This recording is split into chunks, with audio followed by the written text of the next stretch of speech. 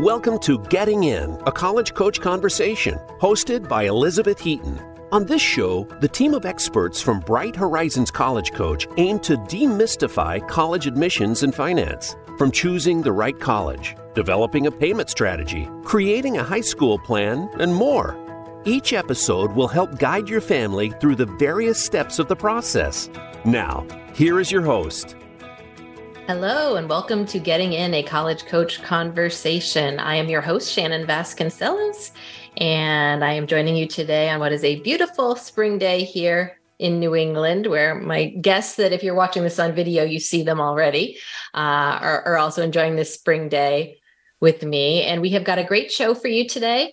Coming up later on in the show, my colleague Aisha Wong will be joining me to answer your listener questions. But before we get there, we are starting out with my two guests for this first segment, regular guest on the show and my colleague on the education finance team here at College Coach, Stacey McFeeters. And hi, hello. And I'm glad to see you, Stacey, but you're kind of old hat to me. Got it.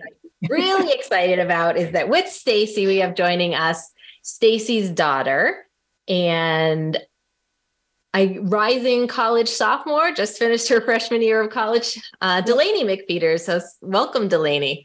Thank you. Hello, everyone. Hi. And it's always so fun for us at College Coach, I think, when one of our colleagues is going through the admissions process with their family. And last year, I think there was the two of you, Delaney was going through the admissions process, and then Beth's son, Jack, was also going through the process. Jack guested on the show last year. And so now we're finally got you, Delaney. Your mom finally twisted your arm. Yeah. And what I think we wanted to talk to you about specifically is going through the college admissions process as a recruited athlete. Yep. And anyone watching the video, this is a silly question because you're wearing it on your sweatshirt, but just for everyone listening without the visual, do you want to fill us in on where you go to school and what sport you play?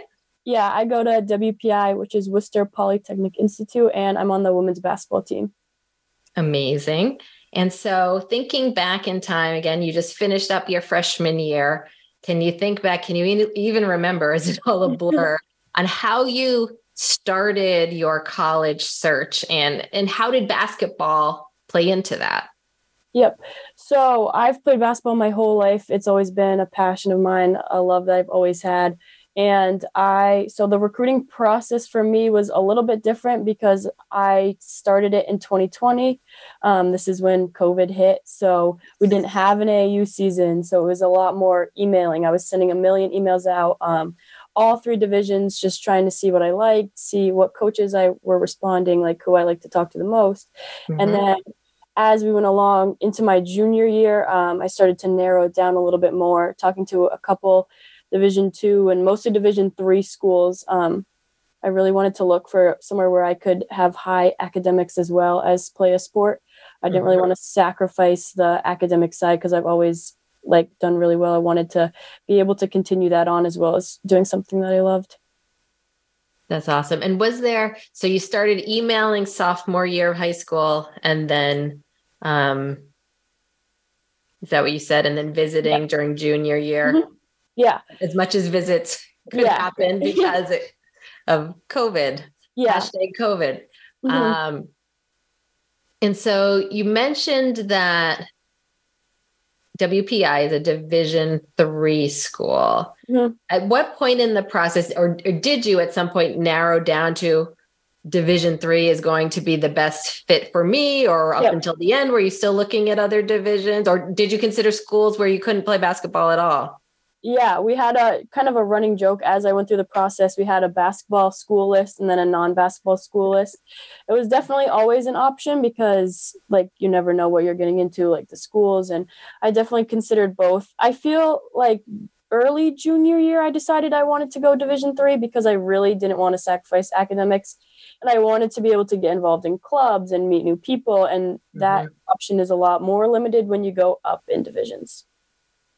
Got it. And Stacey, I'll throw over to you, both as a mom and as a college finance expert. choosing Division III has certain implications for college funding. Could you kind of explain that to listeners?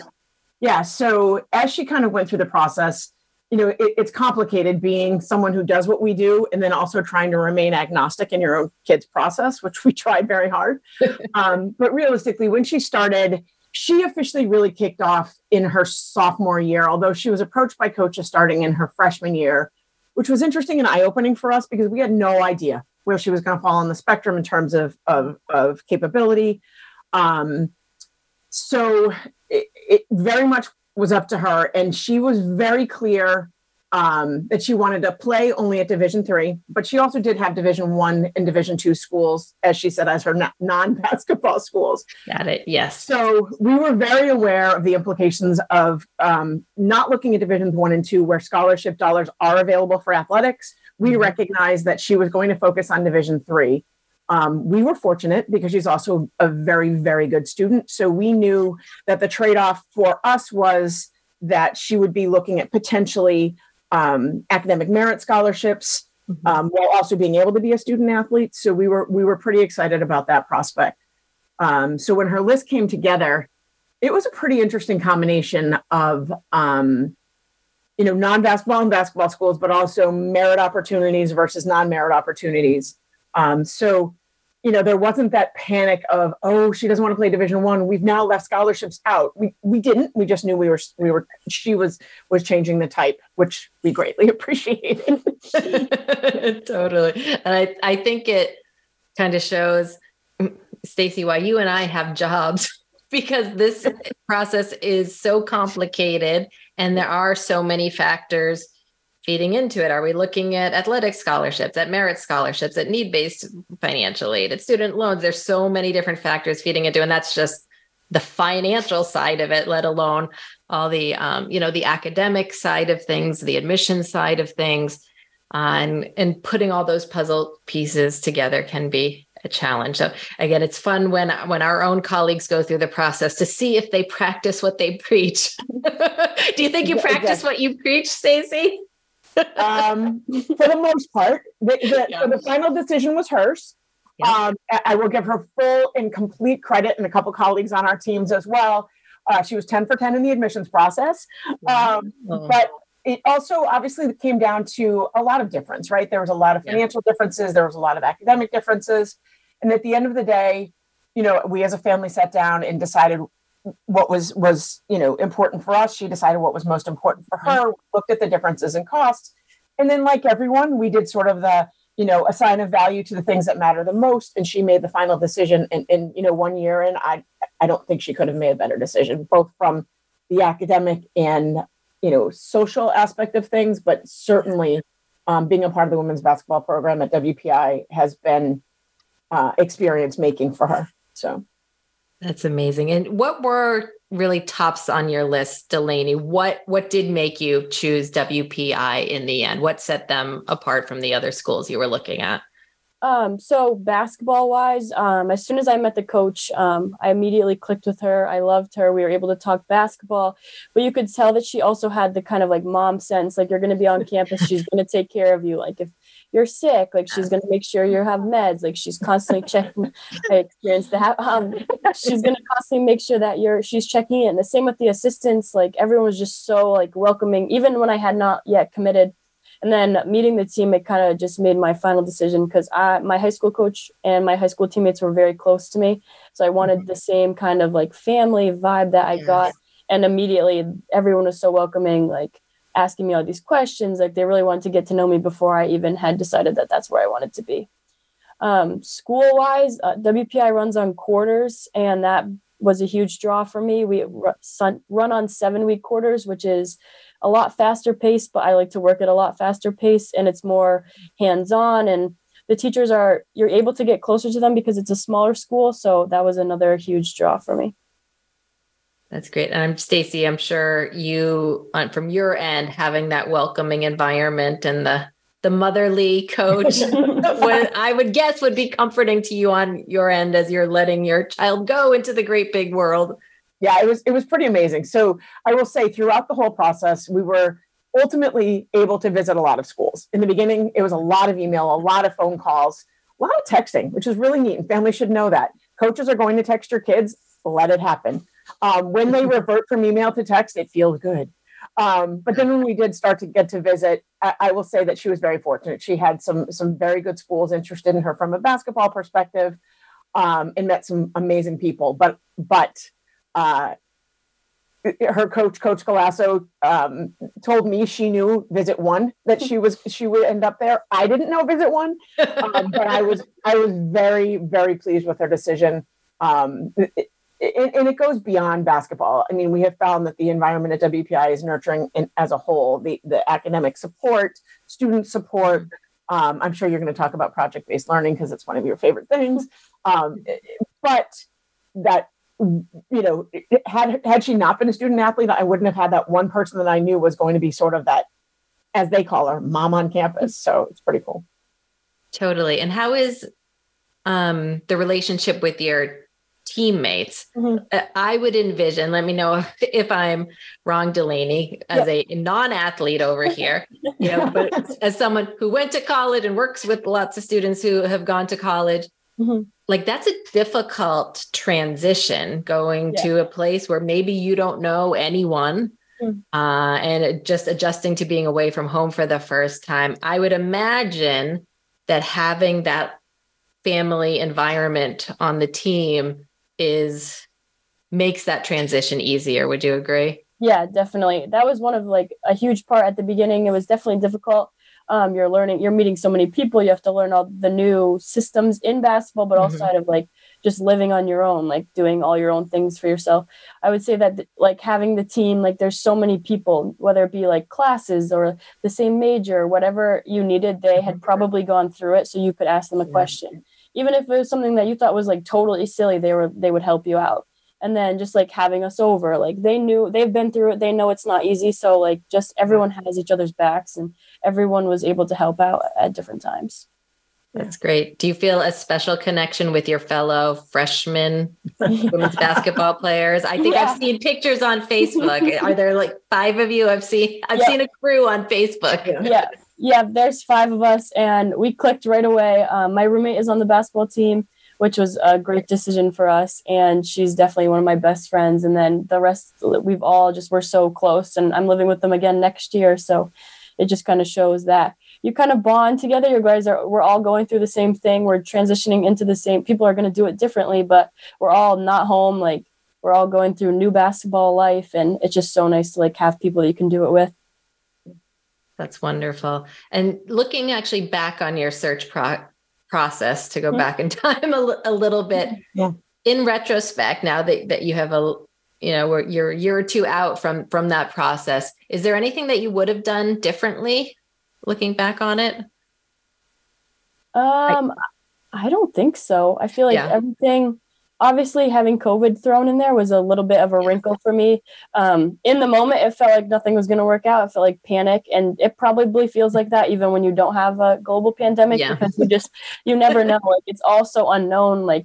You're sending an email and you may or may not get a response, or you could email a coach 5 or 6 times and then all of a sudden they're just not going to respond. And you just kind of have to go through that. And then you find the person or the coach that shares the same values as you, and then most of the time the team has the similar values, and I feel like that's kind of how you decide.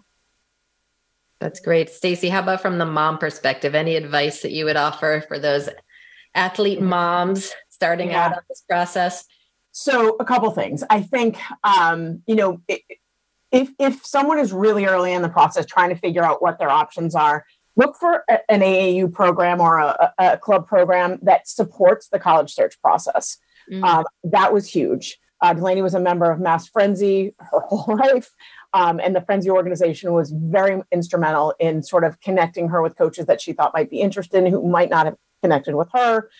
Prior to going to tournaments, they always provided tournament lists so that athletes could reach out to the coaches proactively to say, these are our game times, this is where we'll be. Like everything else in the college coach world, this is your student's process. You can encourage them, you can drive them. They should be doing this. If they're not doing it, you should absolutely be, not be driving it. Delaney was lucky that a huge part of her process happened during COVID when we were locked down and she had nothing but time. But you need to control the process. It's very lengthy. It requires a tremendous amount of work. It requires a lot of follow-up. So things like, we were thinking about this the other day. When she started her process, her sort of net of schools was probably about 40. And that was just because we had no idea where to begin. She was kind of like, well, maybe this or maybe that, started communicating with those coaches. But of those 40, you might only have gotten 10 responses. What's also interesting, and you found this quite a bit, was once you're in the process, you keep hearing from new folks that you hadn't considered. So then you have to sort of recompartmentalize and decide, does this make sense for me? Should I include this school in my search? Interesting, different, but really important for parents to obviously be in the periphery, maybe prodding and helping. Student has to drive the process. Communication has to be in their voice, email, phone calls, texting. I remember vividly wondering where she was one day. She was pumping gas and one of the coaches called her and she sat at the gas station for 45 minutes talking to a coach. Let it happen. Because that's how they're going to figure out where they belong. So I think, very much like everything else we talk about, it's the student's process. Be there to support. Obviously, you want to understand what it looks like, what the big picture is, what the campus environment would be. But beyond that, it's up to them. Perfect. And Delaney, how did your first year go as a student athlete? Can you identify, what you found most rewarding about it, what might have been challenging about it in retrospect? I would say like looking back on the year, like knowing that like you did it and like you went through a whole season and you figured out how to balance college with basketball and figuring out how to make friends and all of the things that seem like so scary in the moment, like just looking back and knowing that I did it, I would say basketball wise, like if you're playing in college, you're probably one of the best players on your team. And then you go to an environment where you guys were all the best players on your team. Right. There's people that have all of this experience. And I think that the mindset that you have to have is really just like how much you want to learn. So like we're able to soak so much in, and I was able to learn so much like in practices and games and watching film. It's just like, there's so much that you have to learn. So you can't like get frustrated with yourself. Like, oh, this isn't going well, I'm not learning this, because it's so different and it's so much. School wise, I would say that I did a schedule, like hour by hour type of schedule. Like when I knew I had free time, because we try to make it so that you're done with your homework for the most part before practice, so that you can just take a break. You can get ready for practice. You can practice, eat dinner, whatever after, and then start studying for whatever you have coming up. So I think that you have to be organized. You have to learn time management really quick, because you don't really have time to, especially 7-week terms, there's not really time to just fall behind and not be able to figure it out. So I would say that those are the biggest takeaways. How much of your actual time does basketball take up in terms of practices, games, all of that good stuff? On game days, it's a lot. I would say like the weekend games are different. Our coaches are very conscious of making sure that we have time to do what we need to do during the day. Mm-hmm. So on game days, we normally have like shoot around in the morning, and then you go to your classes, and then you show up to, depending on how early you want to be, like 2 hours before the game, so you can get taped and you can do what you need to do pregame. Everyone on our team had their own pregame ritual, and then we'd all end up at the same spot at the same time. And then you have the game, then you have post game, then you need to eat. So I'd say that that's more of a full day, but not full day, because you still have classes. But practices are probably 3 or 4 hours. It depends on how long your practices is. We would have film. After practice, you could stay and you could shoot. You would go to the trainers, you would get treatment. So you just kind of have to plan all of that into your day. I'm someone that has to be super early to everything, because I don't like the feeling of being the last one there. So I would show up super early to practices, which was a way that I would give myself a little bit of like self-care time, like walking to practice, being a little bit early is just like time where I'm not thinking about school and I'm starting to prepare for basketball. Wow. That's a lot. Yeah. And again, as someone who was not a college athlete, I feel like balancing schoolwork is in and of itself a challenge. And that's obviously a huge, huge commitment in addition to your schoolwork but I can understand how it could be helpful also in kind of keeping you on task when you know you have practice that evening, like you got to get your homework done before that. Yeah, I've always done better when I've been busy. So it was definitely an adjustment time-wise, but being busier helped me really focus and get my things done that I need to get done before practice. Yeah. And Stacey had dropped into the conversation that project-based learning. You want to just explain a little bit about what that is? So they, at WPI, they try to focus more on not sitting you down for a test. They don't, like, obviously there's going to be classes where you have to have exams for understanding, but they, especially in the business school, I'm a business major, they really focus on collaborative learning. So they want you to be working with the people next to you. Like in every class I've had so far, I've had like a group, and like the group of 4 people, and we work together all year, and we're working on different projects. And like most of my classes, I have like a final project. So I'm writing a paper and I'm presenting it, and I'm not testing and sitting down and testing, which has not been something that I've ever loved to do. And so having somewhere where I'm just able to talk to people and work with people. And obviously my whole life I've worked with people, being on teams. Yeah. So I think that it kind of just carried over, and it made it a lot easier for me, like understanding wise. Like if I have a question, the person next to me probably understands it. And they don't do pluses and minuses at WPI. They just have the A, B, C, so that you're not competing with the person sitting next to you to try to get the A+ over them or the A- over the B+. So I think that was another big thing that they try to really push. I love that. Save the competition for the basketball court, not in the classroom.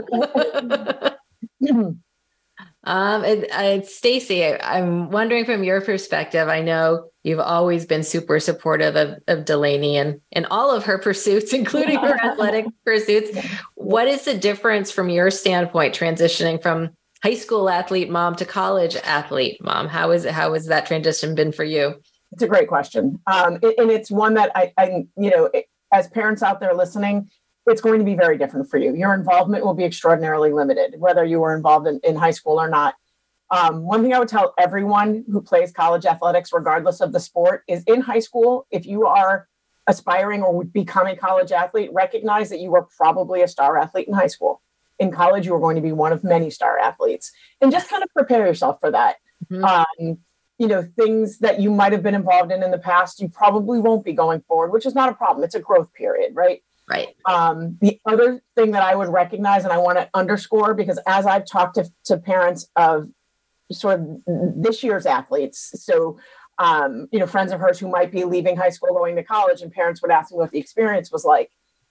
Even though she's at a Division III college, it's a very competitive athletic conference that they're in. It's obviously a very rigorous academic institution. You need to recognize that Division III athletics is not just hanging out, chucking a ball up. She is dedicating 4 hours a day of her time in season on non-game days, but also off season. So they started practicing unofficially as a team a few days after she got on campus. Her last workout before she came home was the day she came home. So don't consider it just whatever your season is. It's a full year process, and really sort of, as a parent, help your student recognize that they're going to build this into their world. Give her full credit for her time management. She did a great job. When she started calendaring and houring things out, I was like, okay, she's good. But recognize that, if you put sort of a timeline around it, for her, it was 4 hours. And it felt like 4 hours almost every day. Game days were more, but generally she built that into her day. Games and other experiences are a little bit different as well. You don't get to, you won't speak to the coach, if at all, unless you want to. Again, we have a great opportunity with her coach. During the recruiting process, if parents have an opportunity to spend a minute or two alone with the coach, they should. It should be separate from the student process, and the student should absolutely spend time alone with the coaches and the players. One thing that we've learned, and her coach said this to us, the coach that recruits you is not always the same coach you play for. One person is in one role as the recruiter and another role as the coach. Doesn't mean it's different. Doesn't mean good or bad, just different. Right. And I think in some ways you experience that, but at the end of the day, the environment that you sought was the environment that you found. Mm-hmm. Yeah. That's great. And it's interesting, as you were both talking about the challenge of being high school superstar to being one among many superstars at college. The non-athlete nerd in me immediately thinks to the students that we work with who end up at very, very highly selective schools. And it seems to me a very similar experience where they were the superstar academic person at their high school. And it can be challenging when they get to this very selective school where everyone is, just as smart as they are, and that they're not used to that experience. And some students can't handle that experience. But I think it sounds like, Delaney, you have handled sort of a similar experience very, very well. And taking it as an opportunity to learn from those other superstars around you. And whether it's at basketball or academically, that's, I think, the attitude that you have to go in with. So that's really great. And I think we're just about out of time. Any last words of wisdom for the students or the parents out there listening about this whole process? Anything you'd like to leave them with? I would just say enjoy it. It's going to be a long process, but if you love it, you're going to enjoy it. So you always make the right decision at some point. That's fantastic. Great. So thank you so much, both of you, for joining us. Stacey, I know it's part of your job. I won't thank you that much, but thank you very much, Delaney. This was a real treat getting to talk to you today. And I think you've been a big help to all of the students out there listening. So thanks so much. Thanks for having us. Thank you, everybody. You're very welcome. And listeners, stick around because we are answering your questions next.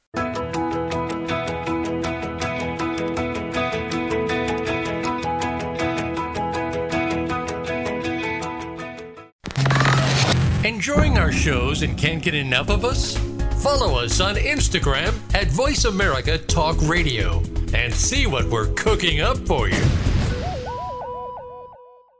College admissions can be stressful, but Bright Horizons College Coach is here to help. Our college experts, who worked in admissions and financial aid at some of the nation's most selective institutions, offer ethical, customized assistance based on each student's individual strengths and interests. Students receive one-on-one guidance throughout the process, and our 100% success rate means all of our students have been accepted to college. Visit getintocollege.com to learn more. When it's time to go through the college admissions process, look to Bright Horizons College Coach for ethical guidance and customized support. Our educators will get to know your students' ambitions and talents, help highlight hard-won achievements, and create a plan for getting into a top-choice school. That plan includes helping your student choose classes and extracurriculars, create a college list, brainstorm and edit essays, and navigate college financing options. Visit getintocollege.com to learn more. Stimulating talk gets those synapses in the brain firing really fast. All the time. The #1 internet talk station where your opinion counts. VoiceAmerica.com.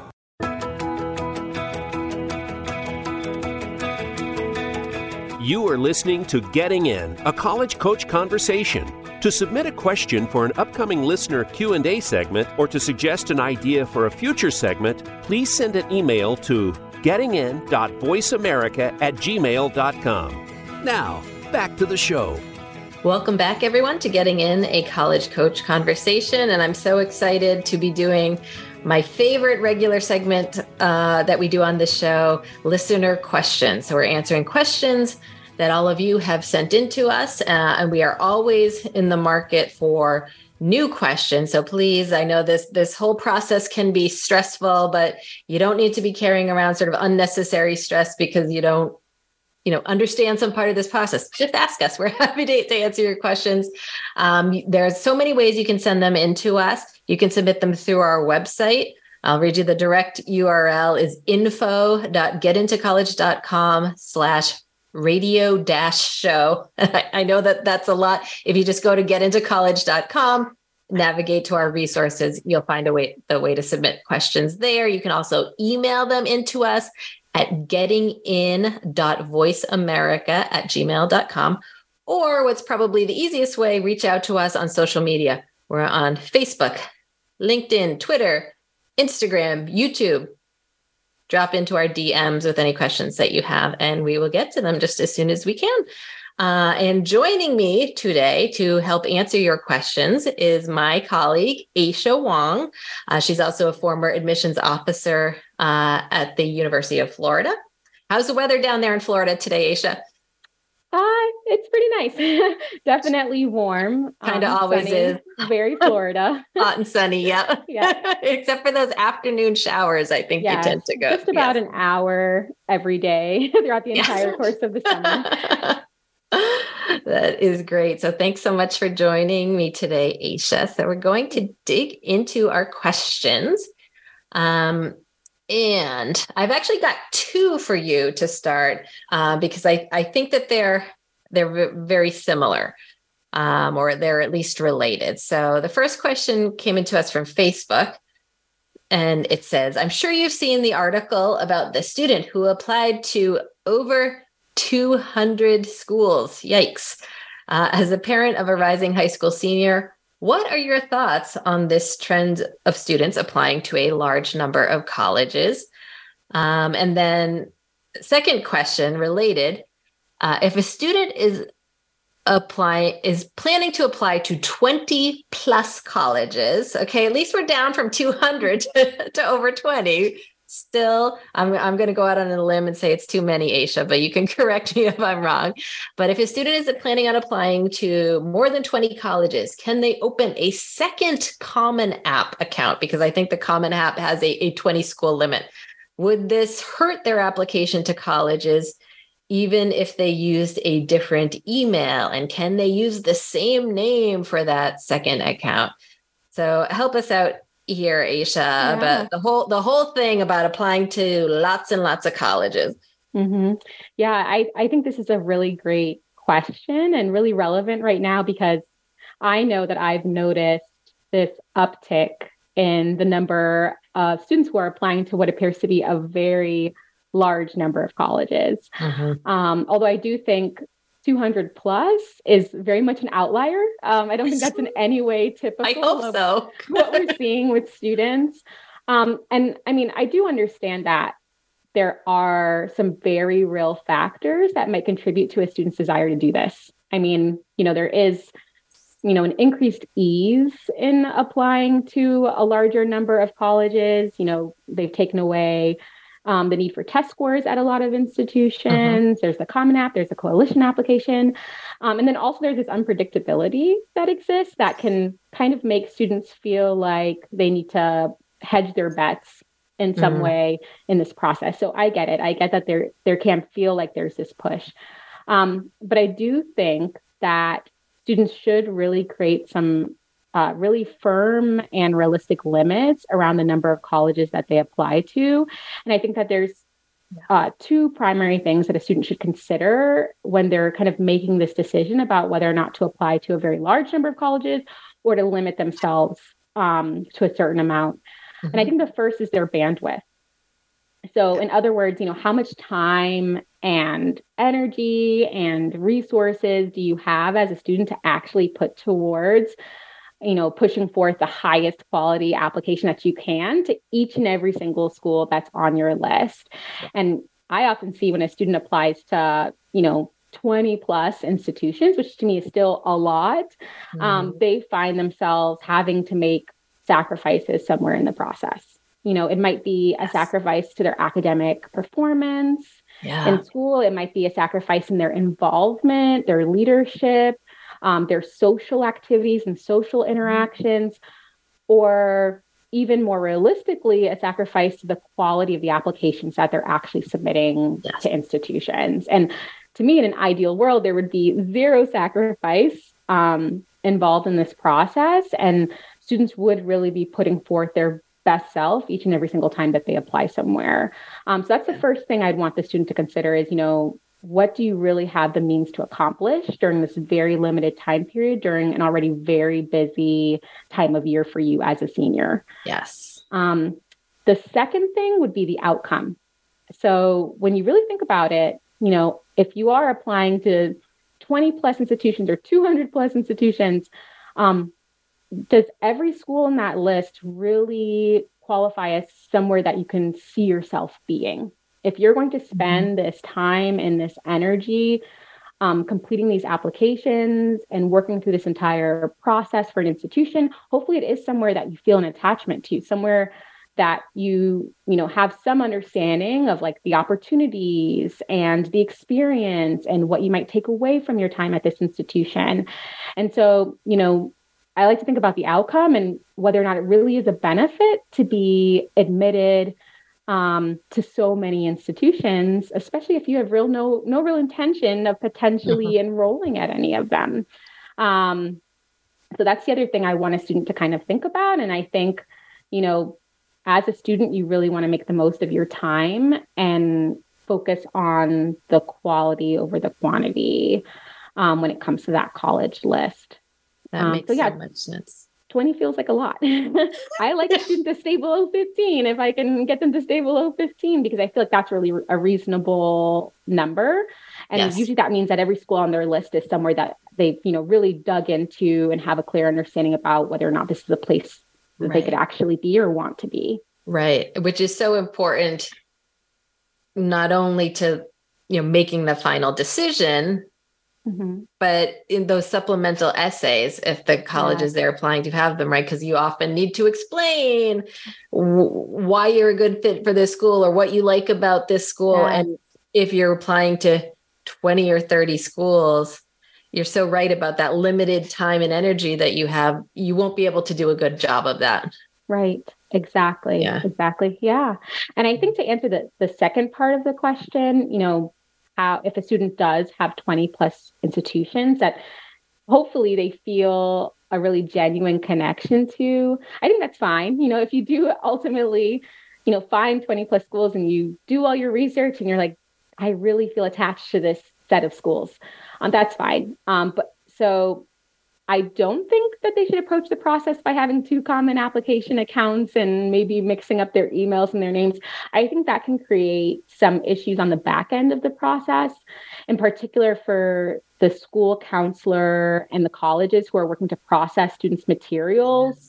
There's a lot of moving pieces and a lot to think about and collect and do and match. And you just want to avoid the potential for any, mix-ups or challenges related to them processing your materials. So I would say that's not the right approach. I would say instead, figure out which schools on that list accept maybe the coalition application or still have their own institutional application that they utilize maybe, in tandem with the common application, and then apply to those schools using those other alternative applications and, the common app for the rest that don't offer that opportunity. That's a really good point. That makes a lot more sense. Or just keep your life easier and apply to less than 20 schools. Listen to Asia. That's a good choice too. 100%. Yes. Oh, and I'll also just throw in from the financial perspective, it gets real expensive to apply to a lot of schools. With most of them will have substantial application fees. And again, to your point, Aisha, if you're not going to end up there in the end, don't waste the time. Don't waste the money. Yep, exactly right. Yeah. Perfect. Do you have a question for me? Yes, I do. So Titus asked us a question via YouTube, and they ask, if I'm 20 years old and live on my own, can I apply for financial aid without my parents? So the answer is probably not, Titus. Their federal government has very specific qualifications for what makes you independent for financial aid purposes. And that's essentially, Titus, what you're asking for. Can I be independent for financial aid purposes and apply for financial aid just on my own without my parents' information? In order to automatically qualify as an independent student, there's sort of a list of qualifications, one of which is being 24 years old. Sounds like you're not quite there yet, Titus. Also, being in graduate school, being married or having your own children as the student, being in the armed forces or a veteran of the armed forces, being under there's some additional stipulations to this, but being under foster care, legal guardianship, being legally emancipated, those things will make you automatically independent for federal financial aid purposes. Outside of that, the financial aid offices will generally want your parents' information. And it's a way to be fair to people, whether your parents want to pay for college or not. If given the choice, every parent would say, no, I don't want to pay for college, so don't consider me at all. So they want to collect parental information from most students, most sort of traditionally college-age students who don't meet any of those other special circumstances. Now, if you don't meet any of those automatic qualifications for being an independent student, it is not impossible to apply for financial aid on your own, but you would have to appeal for what is called a dependency override. That's like the official term in the financial aid office. That's what you would ask the financial aid office about. But generally, you have to have fairly extreme circumstances for a college to approve a dependency override. They actually ask a question on the FAFSA. And if you say yes to this question, you can submit your FAFSA without your parents' information. And it asks, I wrote it down here, do unusual circumstances prevent the student from contacting their parents, or would contacting their parents pose a risk to the student? And then they go on to give some examples of when this would be the case. If you say yes to this question, you then have to document what those circumstances are for the financial aid office, essentially why it's really impossible or dangerous for you to access your parents' information, not that you just don't want to submit it, or, you're in college, you're a sophomore in college, who's 20 years old, and you've got your own apartment, but your parents are really still in your life and still supporting you financially or otherwise. That's not going to fly, and you're going to need to provide their information for financial aid purposes. Now, just to throw it out there so everyone knows, providing your information as a parent on financial aid applications does not in any way actually obligate you to pay for college. Again, it's sort of a fair review of comparing all students and who's the neediest. They're going to take parental information into account in awarding financial aid. But then sort of your obligation is done at that point. You don't have to actually pay for college. If you want the student to take out student loans to pay for it or work to pay for it, that you can still do that. It's not any kind of, you're not obligating yourself by providing your information. You're just opening up financial aid eligibility for your child. Okay. I'm curious, Shannon, to follow up on that. So if a student doesn't have the documentation they need and they're trying to qualify for this exception, what do you think might be their next best course of action in the process? What could they do next to really help themselves if they're not able to get any sort of solid documentation? Yeah. And I would recommend that they work with the financial aid office at their school, who can tell the student exactly what will suffice as documentation. Sometimes, there's no legal documentation, but maybe they could get a letter from sort of an impartial third party that can explain the situation with the parents. I've had letters from school counselors, from lawyers, from clergy members, somebody who's kind of impartial. You can't they probably wouldn't fly to have your older brother write the letter on your behalf. I mean, that it might help support it, but they want somebody sort of impartial. And I mean, I fully grant that that can even be difficult, because sometimes there's situations with families that nobody outside the family knows. But I definitely recommend working with the financial aid office, and they can let you know what kind of documentation will suffice. And generally, the financial aid office staff, they're nice people. They're helpful people. They're there because they want to help students afford college. So I would be kind of open with them about your situation, and they can work with you. in terms of what you need. Now, for students who, are just, applying to college, and maybe they can't get any kind of documentation, it's not going to fly, their parents won't provide information, they can still borrow some student loans. They can do that without their parents' information, though depending on the college, that might not cover enough. There's always the community college option that a student might be able to kind of work and pay for on their own.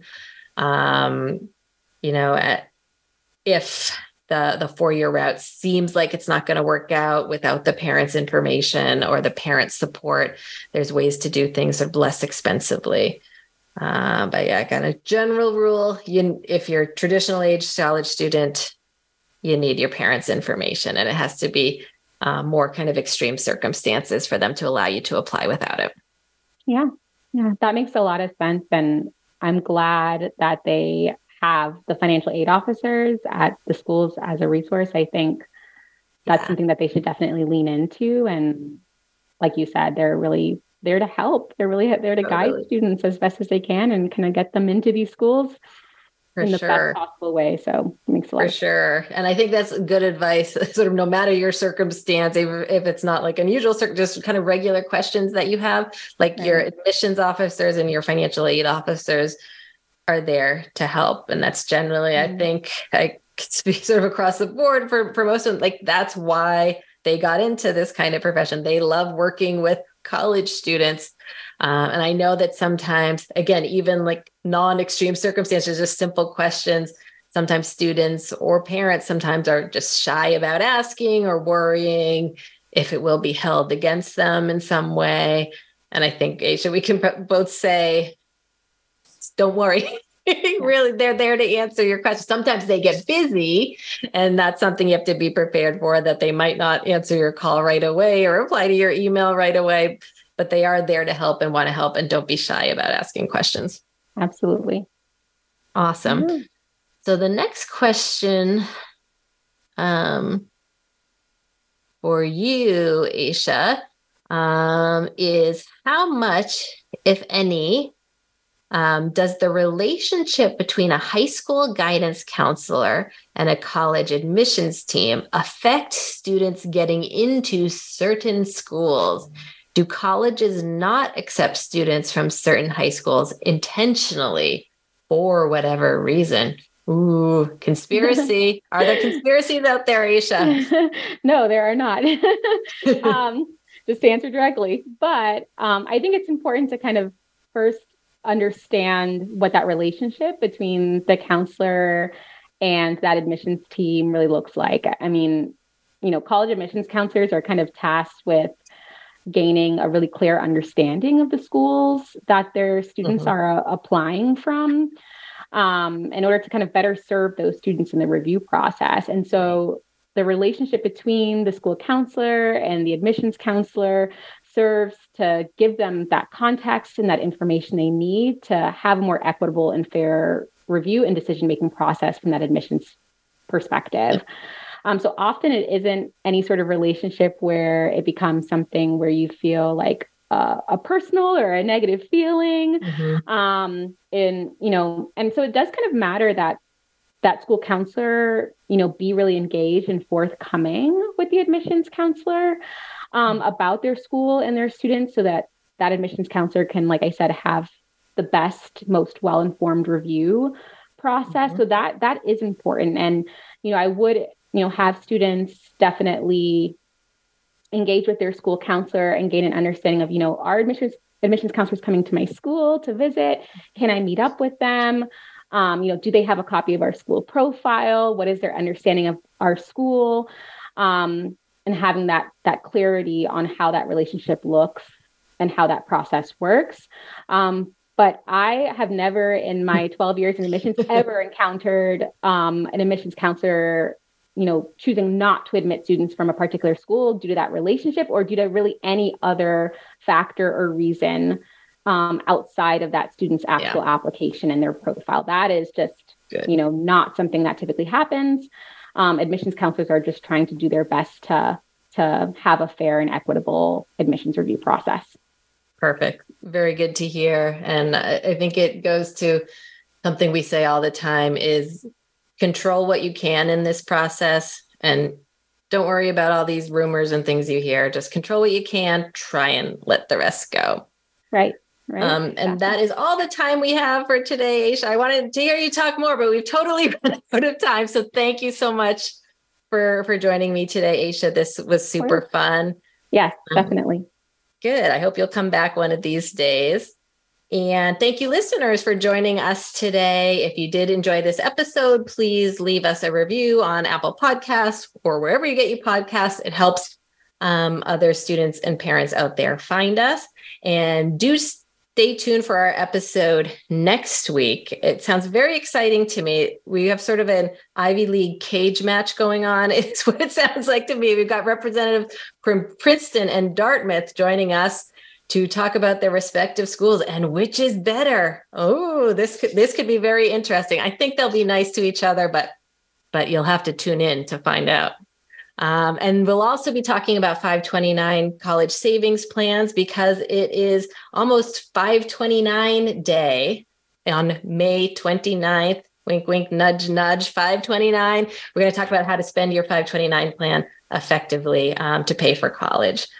So please do tune in next week and join us every Thursday at 4 p.m. Eastern, 1 p.m. Pacific.